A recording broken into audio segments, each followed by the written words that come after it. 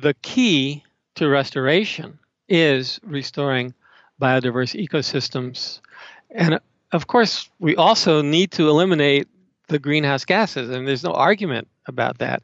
It's just that's eliminating a symptom without actually addressing the problem. How is biodiversity loss potentially a greater threat to humanity and our planet than climate change? Why have we been underestimating the true potential for soil to sequester carbon, even though we already know that it's an effective, proven practice? That's just the tip of the iceberg of what you'll hear today. Green Dreamer is supported by our listener patrons and sponsor, Buffy, which makes bedding that's earth-friendly and cruelty-free. Its newest comforter is called The Breeze, made 100% from eucalyptus fiber to regulate temperature and keep us cool and comfortable all night long. I'll share more with you later along with a discount code, but for now, to our conversation with Adam Sachs, a climate activist, writer, and the executive director of Biodiversity for a Livable Climate. Let's dive in.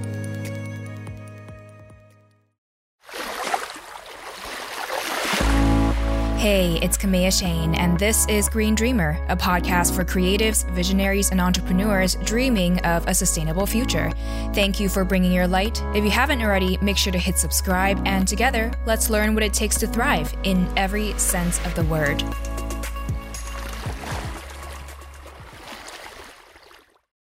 Well, I had been a vegetarian for 40 years and vegan for 15 of those, so I've followed organic agriculture and related social issues for a long time. I was trained as a naturopathic physician, so I've long been aware of issues of environmental health. And I became a climate activist at around the turn of the millennium. There aren't too many generations who can say something like the turn of the millennium. So I just want to take advantage of that. And for the first 8 years of my climate activism, like everybody else, I focused on emissions, reductions, and alternative energy. But around 2008, I began to wonder whether that work was enough. We were doing all this effort to get solar and wind out there, and emissions kept going up. And okay, it was early on in the development of the technology, relatively early on. But still, things were going in the wrong direction. So I began to wonder whether that work was enough, and I began studying holistic management, Alan Savory's approach to grazing management. And from that, went into understanding more the power of the natural world to heal climate and ecosystems. And that got me going on eco-restoration and climate in earnest. And there is work all over the world on regenerating healthy ecosystems that is a constant inspiration for me. Well, before we dive more into that, I want to take a step back. So you've had careers in education, holistic medicine, computer technology, politics, and advocacy. What was your greatest learning lesson from this multifaceted background that you use to support your work with sustainability and regeneration today? I think the outcome of my varied careers is that I've learned that everything is connected. And there isn't anything that I've done that doesn't have an impact on the way I think and the way I connect ideas and observations and processes that need to take place.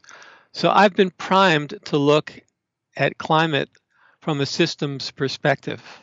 And I think that is one of the things that is most lacking in our conventional approach to climate, and something we desperately need to ramp up, because climate is not just about greenhouse gases. It's about so much more. And also today, you're the executive director of Biodiversity for a Livable Climate. For our Green Dreamer who may not be familiar with your work, can you share briefly the organization's inspirations and mission? We're an educational organization and think tank, and our mission is to restore ecosystems, which many people around and organizations around the world are doing. Our particular role is educating people about possibilities. And that's something that is far less common. So we look at what I would call positive variance, and these are studies and experiments that are far beyond what you normally think a system can generate. So, for example, there's a microbiologist named David Johnson at New Mexico State University who's been working on a new composting technique for several years. And the basis of it is that the mycelial network, which is a fungal network that puts out these long and very thin rootlets to work with plant roots to transfer nutrients. And so about 80% of plants have fungal collaborators, and the fungi get dissolved minerals and they exchange it with the green plants for sugars. So it's kind of a marketplace that they've got going. And what happens with conventional composting, or even some pretty good alternative composting approaches, is that people turn over the compost. And when they turn the compost over, they break those mycelial connections. So they kind of negate the work that the mycelium naturally do.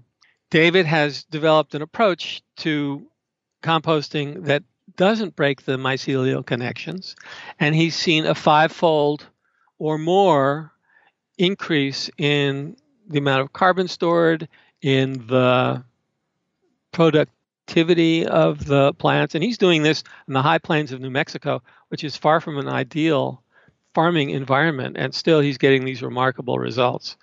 He also has trouble getting them peer reviewed since everybody knows that they're impossible, so they don't review them. That's starting to change as he gets more experimental verification for what he's done. That is an example of a positive variant of expanding our view of the possibilities, because if we don't have an expansive view of the possibilities, we now are thinking, and if we're not thinking something, we're not going to do it. So what we do is help provide thinking tools and paths to action. By focusing on positive variance, what you mean is that instead of just focusing on what you're going against, it's more about dreaming up all the possibilities and allowing ourselves to get creative to allow us to have an actual destination to move towards rather than just moving away from something. Many of these possibilities are already in existence. So it's about striving to realize them, to promote them, to get more people doing them. So an example of the importance of positive variance is that the climate studies that are coming out and starting to mention eco-restoration is that the studies that have been done on land addressing carbon capture and sequestration, keeping carbon out of the atmosphere and in the soils where it belongs, the historical studies have been done on degraded landscapes. They've been done on land that's already half dead. So the results they get from trying to sequester carbon in that land are relatively poor. But that's the baseline. So people are saying, yeah, we can capture 1/3 of our annual emissions by healing soils. They've got numbers that are confusing them, because if these same studies were done on healthy, truly biodiverse landscapes, then the results would have been much different. 1/3 of our annual emissions saved through sequestration on land, that's a very low bar, and it can do so much more than that. And that's what we have to emphasize. So every bioregion is different. When studies are looking at the carbon sequestration potential of the lands, they can't base it off of like one study because the quality of land really matters in understanding any land's ability to sequester carbon. Yes, the quality of land really matters. But overall, around the world, soils are degraded. And so you're not going to get optimal results. You're not going to get good results to strive for. And first, before you do those studies and expect to base future action on them, you need to restore the land. And depending upon how arid it is, that could take 25 years in a very temperate area like New England. It could take 3 or 4 years. That's an important element to consider when we're assessing these various approaches. I feel like today, conversations to do with climate change really largely only focus on the need to reduce greenhouse gases as much as possible. And you mentioned this earlier. Of course, this is an important part of the equation, but you have a much more holistic and long-term view on this. So what is wrong or short-sighted about our current approach to addressing climate change solely through the goal of going carbon neutral with our human activity? Well, first of all, if we went carbon neutral, if we went back to 280 parts per million in the atmosphere, that would be a good thing. But it's far from adequate in addressing climate at the current stage of the game. We have lost many species. We have destroyed many ecosystems. And we need those to be functional in order for the biodiversity to return. And there's more literature coming out lately that indicates biodiversity is a far more serious problem than climate, as hard as that is to believe. And that climate challenges and climate disruption are actually a function of the biodiversity.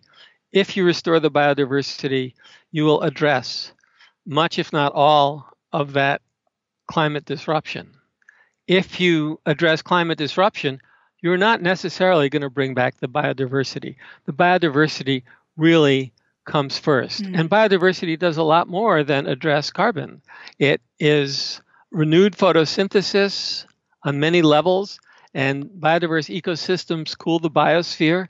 They're far more resilient to disease and violent weather. They produce much more food for all creatures, including us, and normalize water cycles, so droughts and floods become much less of an issue. It's interesting you put it this way, because I feel like most of the time we think about this the other way around. So it's about how climate change is driving and contributing to biodiversity loss. But what you're saying is that biodiversity loss also is driving climate change. Yes, and I think climate change has gotten to the point that it's gotten to over 10,000 years. It's not just the Industrial Revolution. It's gotten to the point it's gotten to because of the loss of biodiversity. Now, that being said, with climate disruption and extreme heat, that certainly also affects biodiversity. But the key to restoration is restoring biodiverse ecosystems. And of course, we also need to eliminate the greenhouse gases, and there's no argument about that. It's just that's eliminating a symptom without actually addressing the problem. So look, the Earth, planet Earth, is a product of living systems. And this goes back 4 billion years. And Earth is nothing like Mars or Venus or many other planets because of living things. We have an oxygen atmosphere because of cyanobacteria and chloroplasts and photosynthesis, because of living things. That's why we have an oxygen atmosphere. We have a global system that functions in a manner that is a signature of living systems. And Jim Lovelock, who did some early fantastic scientific work on systems and detecting pollution and a number of things, was asked by NASA when they were working on early space exploration, how can we tell if there's life on Mars? And he said, he gave it some careful thought. And he said, you can tell because living systems create atmospheres that do not behave the way non-living atmospheres behave. There's all kinds of signs of motion and gradients and weather that you don't see on dead planets. You do see various activity on dead planets, and there's tectonic and volcanic action and all of that, but there is a special look to a living planet. And we've got it, and it's this way because microbes started 4 billion years ago building up a living system. And part of what makes Earth what it is the extreme complexity of living systems. The most complex systems in the universe are the living systems. And the living systems bring stability wherever they go. Now, certainly there can be all kinds of cosmic changes that upend living systems. And when the meteorite killed the dinosaurs 260 million years ago, that put an end to much of life on Earth. But we otherwise have a unique and dynamic planet that is a result of life. So, given how much more there is to climate change than just carbon emissions, why do you think that this climate change conversation has only focused primarily on how human activity is emitting greenhouse gases, while not so much addressing this holistic picture of how we're also breaking the vital systems needed to regulate our carbon, water cycles, regulate the climate, and restore our lands? I hope nobody is offended by this, but we humans are a rather odd species. We have a great deal of cleverness. We have those opposable thumbs, and we are very good at expanding carrying capacity. That is the ability of the habitat we're living in that only wants to give us 1,000 pounds of food per acre and get it to give us 100,000 pounds of food per acre. But there's a price for that. And we are now seeing the price for not only industrial agriculture, but for 10,000 years of disrupting planetary ecosystems. Now, all creatures work to create habitats that are most favorable to themselves. So they move things around, beavers change water flow, microbes create microenvironments for themselves. And we, of course, do our best to build things so we can be fruitful and multiply. Unfortunately, we don't do that with an eye to future consequences, partly because the consequences unfold a lot less quickly than our lifetimes. So we don't see the consequences. The people who spearheaded the Industrial Revolution never foretold these consequences, and there was no way they could, although some people could, but by and large, it was not going to become an issue until further down the road, the way we've been kicking climate down the road in the 21st century. So it sounds like humans are trying to outsmart nature, but by doing so, we're really not taking into account the unintended consequences that may occur. That's a very good way of putting it. And in fact, there is no outsmarting nature, as people say, nature bats last. And it's true. We can do all the damage we want, and nature will recover, just not in time to benefit us. But we know how to restore billions of acres of land between the poles.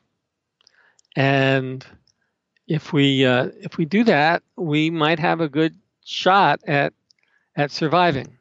The way we're going down the road, extinction is an increasing possibility, and even more conservative mainstream climate commentators are starting to talk about that. Well, let me frame it the other way. So, given that we do know what it takes to restore our landscapes and what our ecosystems need to be able to function healthily, why is it that it feels like society is still moving in the other direction of degradation and destruction? Well, I think that humans have evolved with cultures. And culture, in fact, we're kind of an ornery animal, and cultures have evolved to support cooperation, to kind of bring us together despite our various differences. And culture also is based on years, decades, generations of experience. So we have a bedrock in culture. Now, if something changes too quickly, culture is very stubborn, and with good reason. You learned from your ancestors 500 years ago about this poisonous plant, and you don't have to experiment with it anymore. We've learned that lesson. Culture provides us with that kind of library of knowledge and experience, so we can more readily survive wherever our habitat is. If there is a sudden change of any kind, and sudden could mean overnight, or it could mean over a period of 10 years or 20 years, but if there's a change like that that has great impact, culture in general is not nimble enough to adapt to that. Now, since the European expansion a few hundred years ago, cultures have softened a bit in some ways, but not in every way. And you can see now that there are people who are not going to admit that there's climate change because they feel like they've got too much to give up, if we do admit that. And they're right. There's a lot to give up when we admit it. So the best way to go is not to admit it. And that's the power of culture. You get stuck wanting a set of things, even when you can't have them or when you shouldn't have them, and you keep striving for them and you go wildly astray. And I think that's what's going on now with the various conflicts around the world. Now that we're having to go against the grain, what's been your greatest challenge helping to expand the conversation on climate change and to support action in a more holistic manner?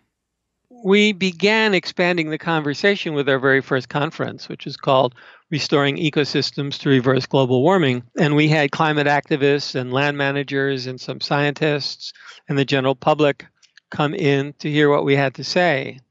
And a consistent response throughout was, why didn't somebody tell us this before?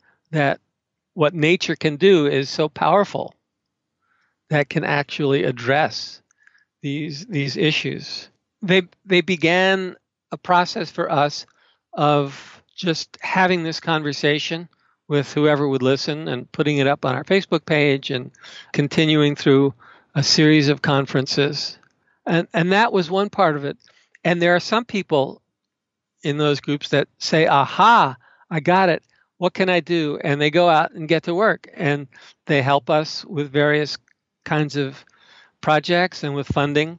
But most people go back into the general arena of public affairs and debate, and they're pummeled by the greenhouse gas message.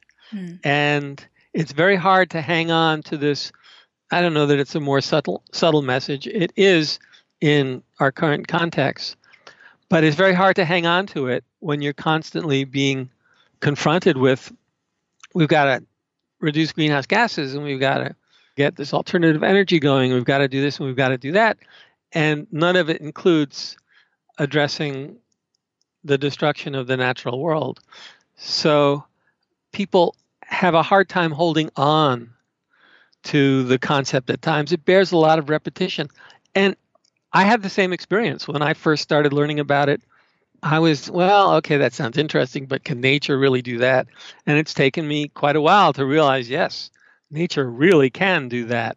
Do you think part of the challenge is that The idea that climate change is just about levels of greenhouse gases, that's a more simplistic way of approaching or addressing climate change, and therefore maybe this message is more persistent because people like things to be simple, whereas when you talk about how it's really a much more complex picture and we have to address biodiversity and there's so many layers to that, it's a lot less straightforward for people to bring this conversation to other people.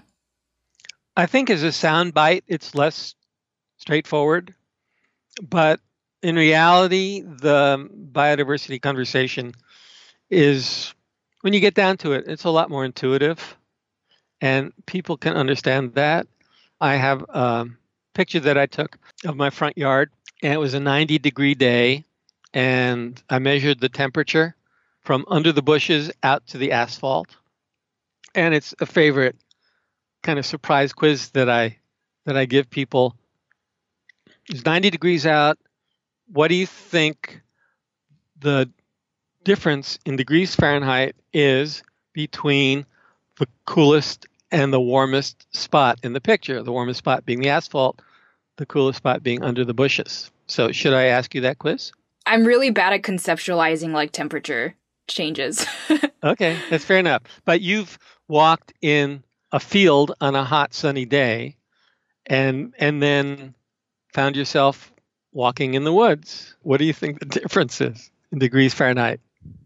20? That is what people often guess. But the difference in temperature between underneath the bushes and over the hot asphalt was 60 degrees Fahrenheit. Wow. And that all has to do with shade and water. We can bring those temperature differences under control, even with elevated greenhouse gases, depending upon how we manage the land.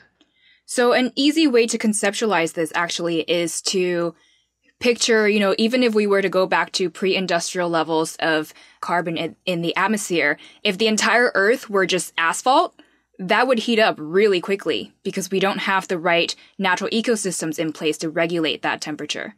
Yeah, that's a pretty good example. We would heat up pretty quickly. And in fact, we're seeing the equivalent of that as the Arctic ice melts, and where the feedback loop of the heat of the sun on the water heats the water, and the water melts more ice, and then there's more water exposed to heat up, which melts more ice, and you've got this positive feedback loop going, and that the water is acting similarly to the asphalt, although water holds heat a lot better than asphalt does.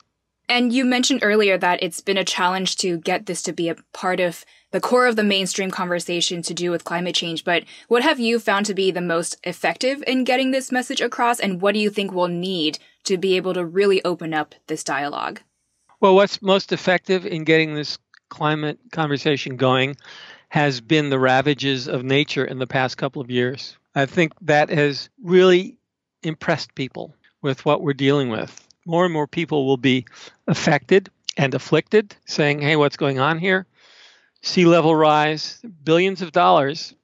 I mean, it's silly to measure the death of a planet in dollars, but that's our current currency of thought.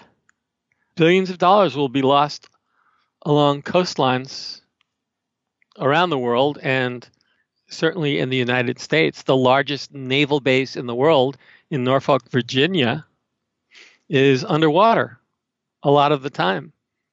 The Pentagon is scrambling to figure out how to fix this, and there really is no way to fix it. They're just going to raise the level of everything in the naval base, the roads and the buildings and all of that, by 1, 2, 3, 4 feet. It's very, very expensive to do that. And one of the Pentagon generals said that will probably give us 20 to 50 years with that naval base. So nobody is exempt, not even the U.S. military. So you think that we have to be able to feel the impacts of climate change in order to talk about it in a more open way? I think that's the case. I mean, that's our experience so far. island nations of the world are furiously talking about it because they're experiencing it in a very visceral way. And usually the question in talking about how to address climate change is how can we go net carbon neutral as soon as possible? But to frame this in a more holistic manner with a multifaceted approach, how can we restore our healthy ecosystems and conserve biodiversity as soon as possible? As you mentioned earlier, it depends upon the ecosystem. But as I said, we know how to do this in ecosystems in various habitats around the world. I mean, holistic management is a good example. Holistic planned grazing is an approach to managing cattle and other ruminants on grasslands that was developed by a scientist named Alan Savory, and he's been working for close to 60 years to try to get people to notice that what he does works, and thousands of people have noticed that, but he gets all kinds of grief from conventional range science and other scientists. However, in the past 3 to 5 years, he's made huge progress because what he does works. Getting people to adopt some of these practices is a really good way to go. And his book, Holistic Management, the third edition, it's about planning. It's about how to plan these things. It's not specifically oriented towards grazing animals. It's about any kind of planning that we do, and it's particularly oriented to farming and ranching, but it's applicable in lots of other situations as well. So the information is out there, and there are many other people who are working on things like this. The permaculturists have developed major insights into how land works and how plants interact with each other and with the weather and with animals and with humans and with insects. There's a huge body of knowledge out there that's available for all of us to use, and it's just a question of deciding to do it. Different people will do it in different ways, and that's great. We need diversity in our ways of thinking and in our behavior and our work, just as we need diversity of species in an ecosystem. But it all has to be aimed at the increase of photosynthesis and capture of heat and cycling of water and carbon in ways that are beneficial to the entire planet's worth of living things. Well, we're always eager to learn ways that we as individuals can help make a positive difference. And again, what's commonly discussed is, of course, ways for us to individually lower our carbon footprint. But through the lens of needing to restore our ecosystems as a key part of this equation, what do you think we can do as individuals to support this restoration? One of the things you can do is go to farmers markets and find farmers who are selling products that have been raised organically and regeneratively. Regeneratively meaning it's a management process that improves the land every year you use it rather than depletes it of nutrients and soil and exposes soil to the atmosphere, which oxidizes the carbon and puts it back up in the air. We are pretty good at understanding many of the regenerative processes that we can use, and you can use them in your window box or on your 10,000 acres or anything in between. If we don't have large areas of land ourselves, what can we do to support this? If you have a yard, front and or back, you can transition from Kentucky bluegrass, which is the short-rooted grass that's on lawns. It's got roots that go down maybe 4 or 5 inches. I mean, you can see that when you roll out the sod to cover up the bald spots on your lawn. You can replace all of that with native plants and native foods and food forests at your home. There were a couple of permaculturists, Eric Tonesmeyer, and I get you the name of the other Yeah, of we his can link to partner. that in the show notes. They wrote a book called Paradise Lot, and they were out in the wilderness practicing their permaculture and decided that they wanted to try this out, see if it would work in the city. So they bought a tenth of an acre house and lot in Holyoke, Massachusetts, which is an old industrial town. And the land was bare, it was absolutely bare. And over several years, they turned front and backyards into food forests and provided, I think it was somewhere around half of their food from these trees and perennials that grow in the area and just get better every year. Anybody can do that. I mean, Holyoke is New England and it's chilly, but they could do it there.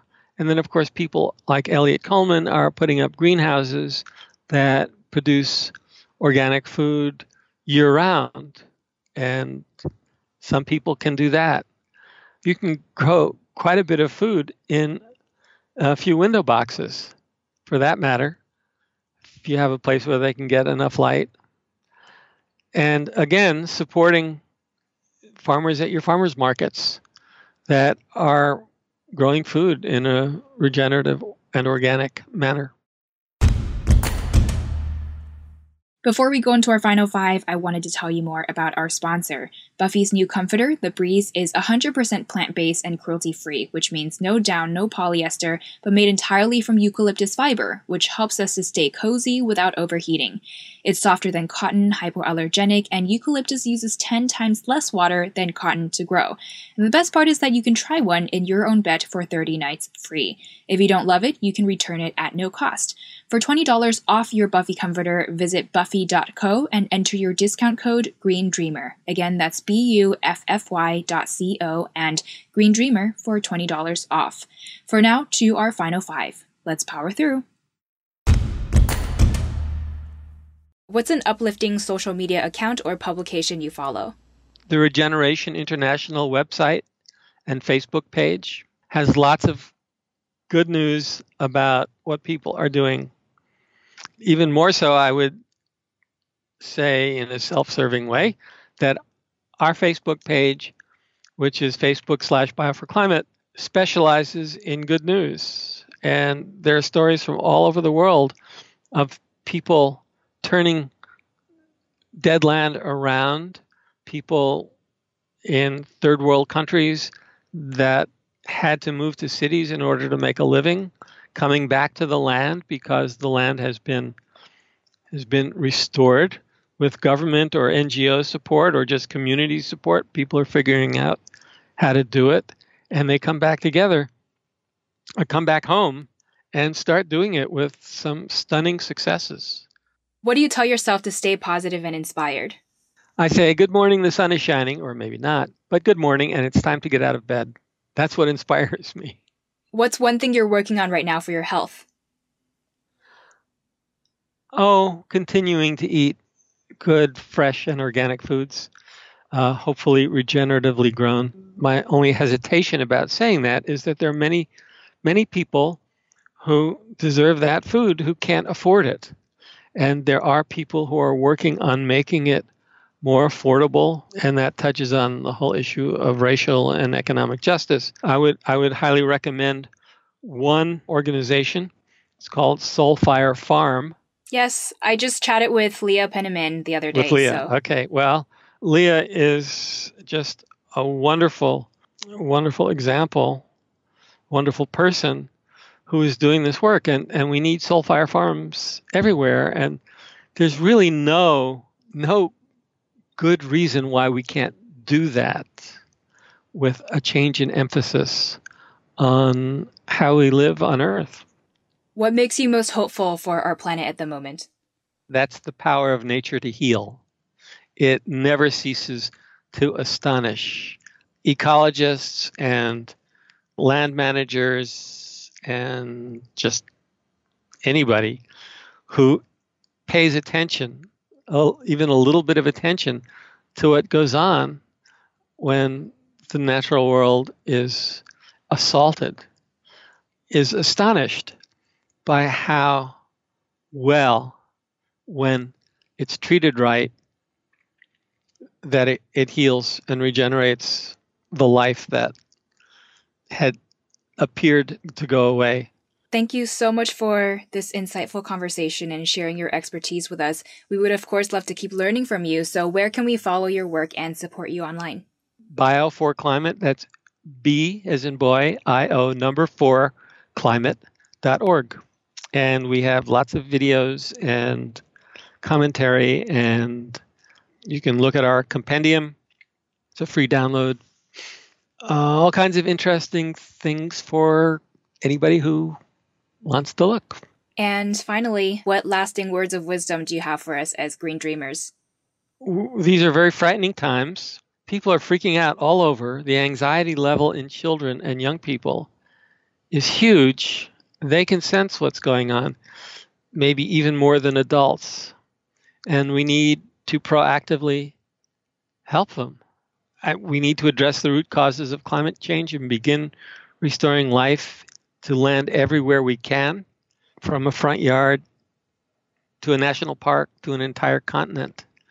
We're in a whole lot of trouble, but there are still many positive and productive steps that we can take to avert the calamities heading our way. There's no time to lose. Whether you have a balcony with space for some native plants, or a front, backyard, or garden where you can experiment with what it takes to regenerate life and biodiversity on your own land, let's begin restoring life to as many places as we can.